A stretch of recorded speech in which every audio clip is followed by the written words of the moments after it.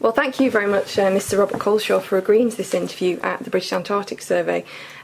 So first I'd like to ask you, how does the Antarctic Treaty impact scientific research in Antarctica? Hugely.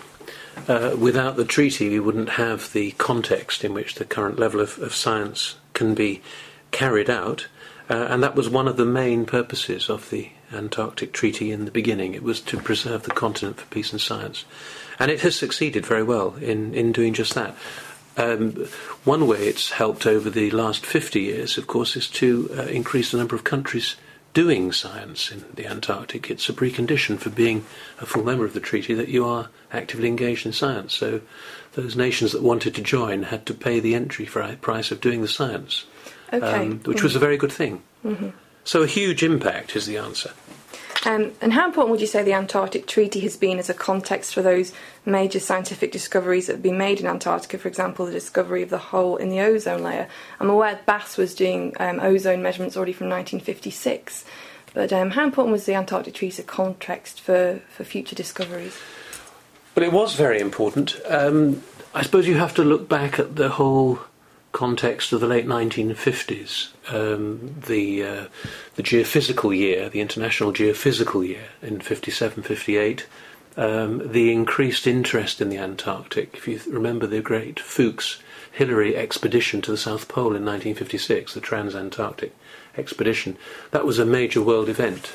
That plus the geophysical year, then followed just a couple of years later by the treaty, led to a massive expansion in interest in the Antarctic, scientifically, politically, and in terms of infrastructure. Mm-hmm. What it meant was that a lot of nations, including Britain, used that period to really transform the physical presence in the Antarctic by putting in new infrastructure.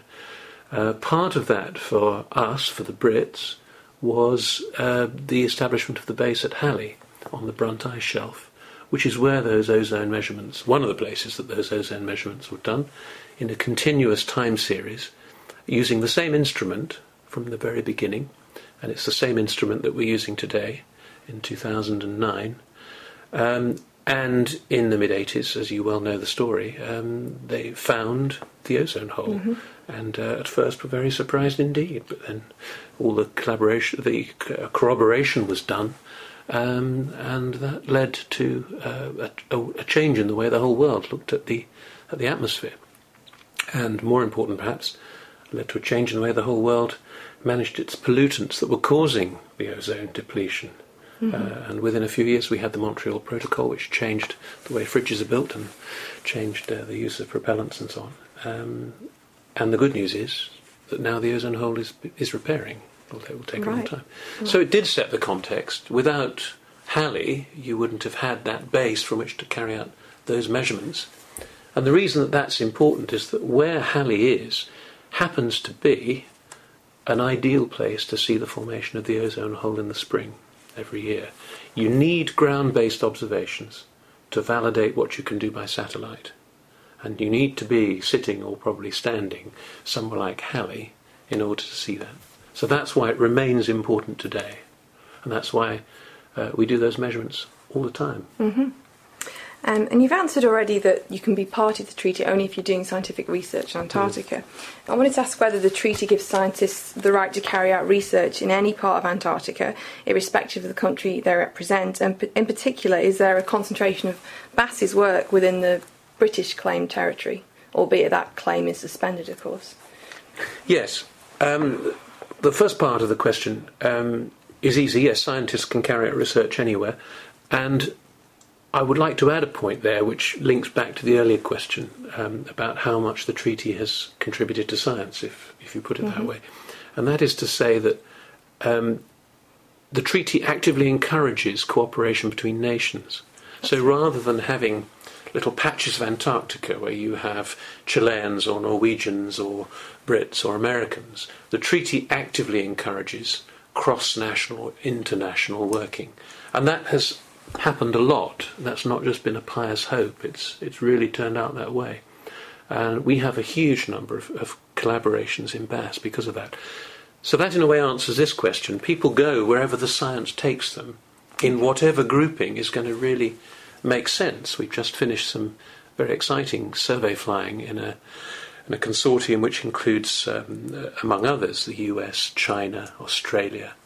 And we do that all the time. We've worked with virtually every Antarctic Treaty party at some point along the way. So the scientists go where the science takes them. They work in the grouping that makes sense. Having said that, the second part of your question, it is true historically that our British presence, apart from Halley, was very heavily concentrated in the Antarctic Peninsula, and that is part of the British Antarctic Territory.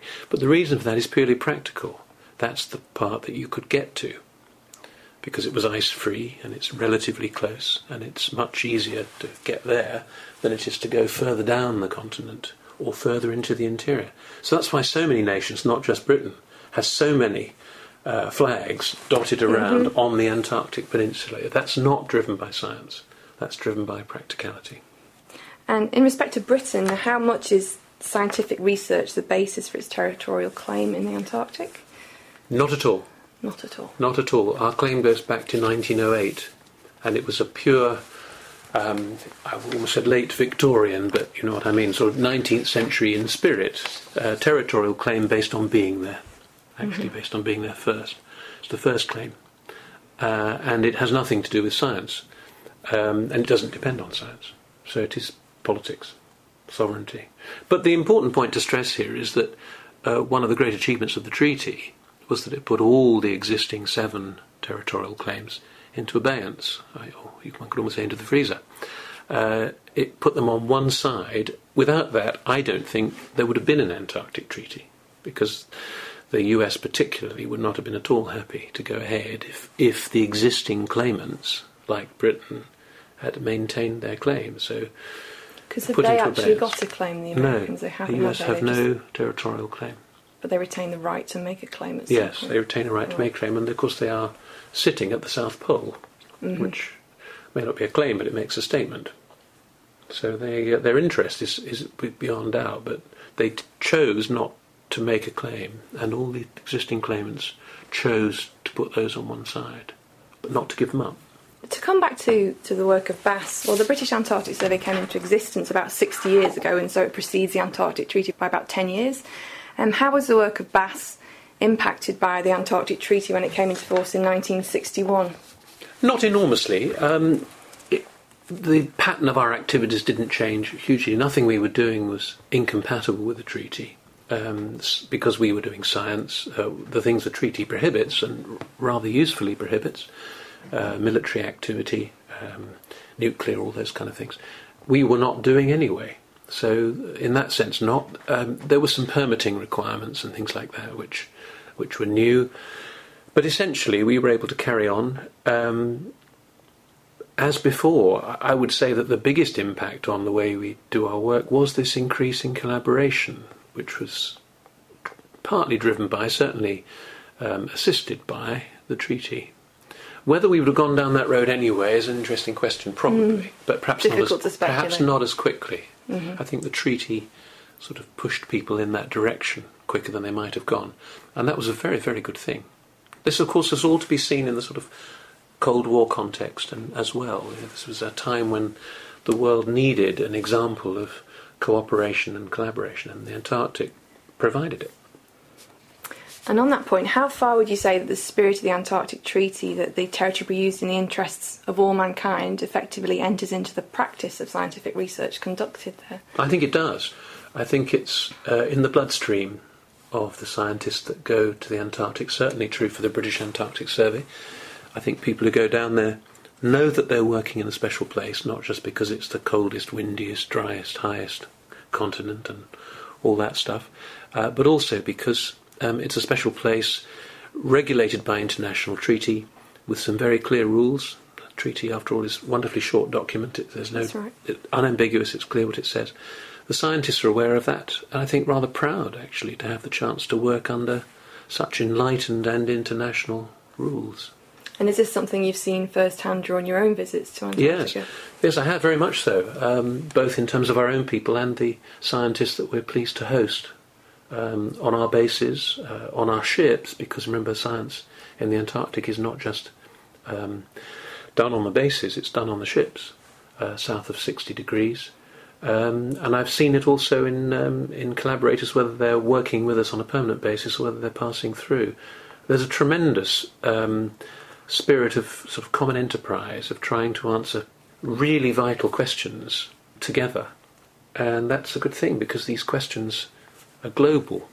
The other thing to perhaps say in this context is that Antarctic science, perhaps at one stage, was seen as a sort of self-contained discipline done within an Antarctic box by specialists who compared notes with each other and looked at it that way. And that is, for a long time now, has not been the case. It's very much about global science. It's about answering questions that affect us here in Cambridge, where we're sitting, or in Cumberland Lodge, or indeed in remote parts of China or Australia. And I like to think that that's one of the reasons that countries cooperate so well in the Antarctic region. Finally, are there any threats to international scientific collaboration in the Antarctic? And are you concerned, for example, that there might be increasing commercial pressures being brought to bear on scientific research on the Antarctic? I don't think so. I mean, the main pressure being brought to bear of that kind on research in the Antarctic is the difficulty of paying for it, because budgets are squeezed, not just here in Britain, but in this period of recession, that is difficult. The Antarctic is a very, very expensive place to operate. Getting a piece of kit, or even a Mars bar, to a really remote place in the Antarctic is a bit like putting it on the moon. So the cost of the delivered item, or even the delivered person, is very high indeed, and that's true for every country that operates there, but it's especially true for those that operate in the remote places, as we do, with field camps far into the interior. And we do a lot of that. We cover an area of 2 million square miles in terms of where we go. So the costs are huge, and that is the single greatest pressure, and that, of course, in almost every case is a question of taxpayer, pound or dollar or yen. In terms of commercial pressures from business, I would say not. There isn't pressure to exploit the resources of the Antarctic because they are protected under the treaty and the environmental protocol. So it hasn't really been a problem. You could say that that's one of the great strengths of the treaty, that it has insulated or isolated the Antarctic from those kind of pressures. Well, thank you very much for those insights, Mr. Culshaw, and we look forward to hearing more from you at the conference in June. Thank you. Thank you very much. I'm looking forward to the conference.